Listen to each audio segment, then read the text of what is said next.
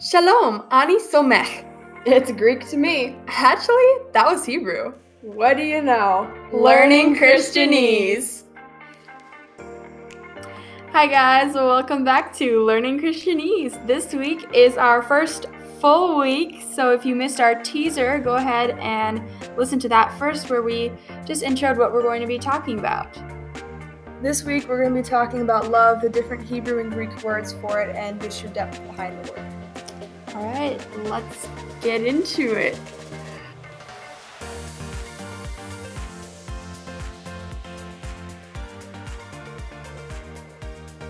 We'll be talking more about the different Hebrew and Greek words and finding their more in-depth meanings. First, we will define these words, then we will discuss how we can apply them to our lives, which ones are more important to us, and where we can find them in the Bible. Yeah.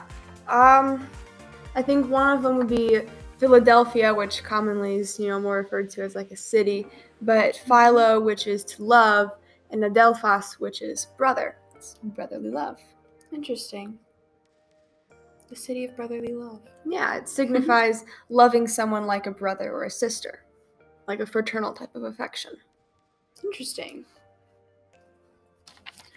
I also have one kind of like that, philia, which is more like a friendship love, a deep camaraderie friendship. It involves loyalty and sacrifice. It might be rarer, but it's more valuable in an everyday life.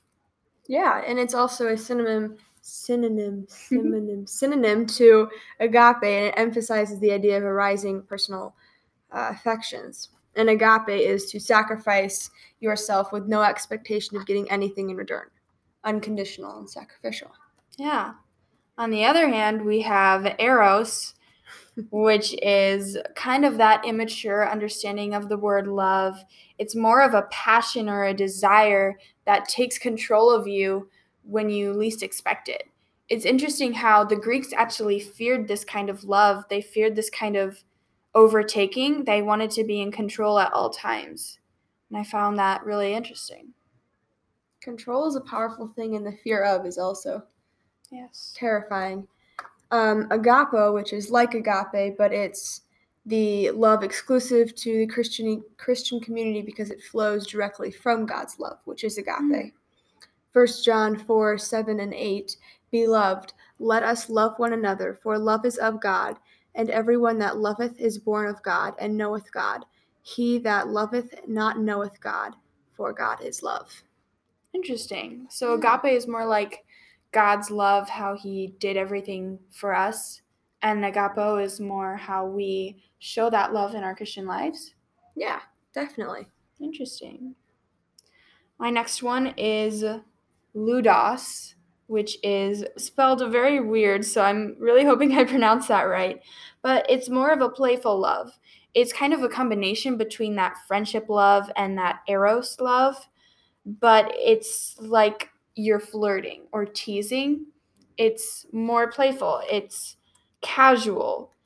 What's interesting is you see it a lot in dancing, how that's that immediate, instant sort of gratification of having fun with someone, and you say, I love you, but really is it just that feeling? Yeah. I think the other one I had was ahava, which was a Hebrew word for love, and it just described a variety of intensities, close and emotional bonds. Interesting. Another one is pragma, which is a long-standing love. It's interesting how we know love, but there's so many different kinds of it. And philautia is the love of self, and it can be bad where you're selfish, narcissistic, or it can be good in that by knowing that you are good, you can then more accurately love others. Yeah. Did you have any others? I had one more. I gotta check my pronunciation. Storge. It is familial love, which is kind of like family love. And even though it seems like we hate our siblings, we have an instinctual love for them and we miss them, even if it takes drastic circumstances to realize it. Yeah. Should we go back and define them? I think we already did. Well, not define them. I mean, like, talk about them and discuss them. Yeah, let's go ahead and do that. I think my favorite one is agape because it's kind of what I think about when I think about what Christ did for us. And it's that sort of deep down feeling that, there's always love and there's always joy and peace that you can find in that agape. Yeah, I think it's also important to also know where it came from and how it started. I mean, in Hebrew scriptures, ahava was the word they used to describe that type of love. And when Jesus spoke in his teachings, he spoke a cousin language to Hebrew, which was Aramaic, and the word for love was rahama. And when Jesus' followers transcribed his teachings into Greek so everyone could have it, the Greek word was agape. And in Deuteronomy 5:6, Leviticus 19:18, it's where Jesus stated the most important commands: love God and love neighbor. Agape God and agape neighbor. That's really interesting. Yeah. I think we could all use a little more agape in our lives. Yeah. I think one of my other favorite ones, or the most interesting one, was the love of self, philautia. It's because we all, in some way, want the best for ourselves, and there's different, levels of how much we do for ourselves or do for others. And it's kind of hard sometimes when you really want something or you want something to be easy for yourself, but the right thing is to let someone else have that. And I think it's also a constant juggle between all the different types of love in your life, from the eros to the philo to the agapo to the knowing you have agape, and you're constantly juggling these emotions of love.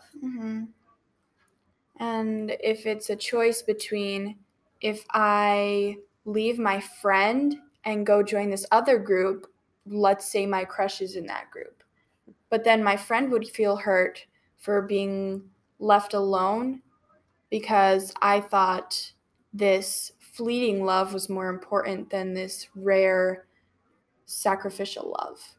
Yeah. I don't know, call me crazy, but I like to think of agape kind of like you think of invisible ink.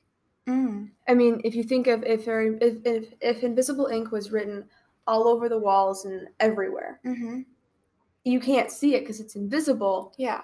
But if we were to have the light inside of us, like the black light you used to see invisible ink, we can see that love everywhere. And it's such a amazing, overwhelming love that it impacts us in such a way that we then share that love with everyone else, with the light inside of us, showing them what we have found. Yeah. I think my favorite thing is when someone doesn't loudly tell everyone what they've done. Instead, they quietly maybe give you $5 or pay for your drink. And you don't see it until they're gone and they've already done it. And then you want to thank them, but it's kind of like you just saw it now. And it's really encouraging to know they didn't even need to tell me. They just did it for me. And I don't know, I find that really encouraging, and it's probably my favorite thing to happen. Yeah.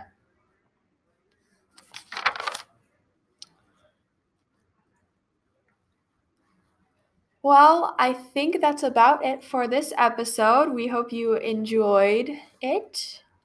Yeah, next week we should be talking about... I don't know. What is it?